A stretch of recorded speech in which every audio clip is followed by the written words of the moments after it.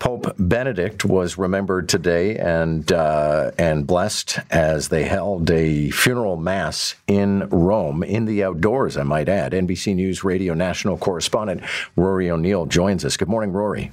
Good morning, John. We were talking with Toronto's Archbishop Rory, and he was saying even though it was a funeral for a pope, it was very much a Catholic funeral mass by the usual book. Right.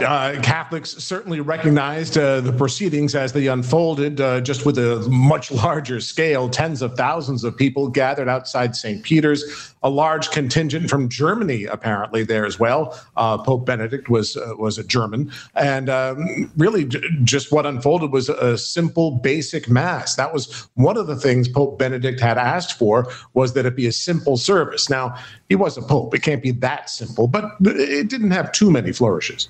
Well, and it was the unique circumstance of a sitting pope presiding over the funeral of a past pope, because normally the seat remains vacant when a pope passes away, but this one retired.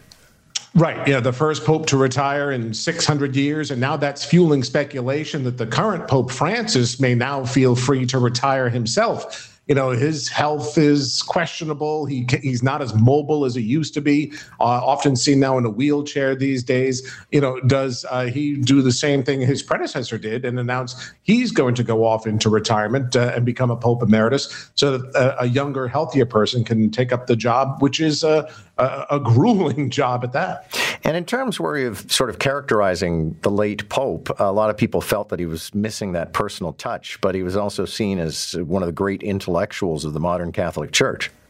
Yeah, really much more of a scholar. He said he never really wanted to be Pope and be the figurehead and lead 1 billion Catholics worldwide. Much more a student of the Church. And there is some talk that perhaps they were quick to rush to make Pope John Paul II a saint. They may make Pope Benedict a doctor of the Catholic Church. That's something reserved, I think, to fewer than 40 people in history, but someone who really had scholarly achievement in studying and learning about the Church. Thank you for this. Always a pleasure to have you on the show.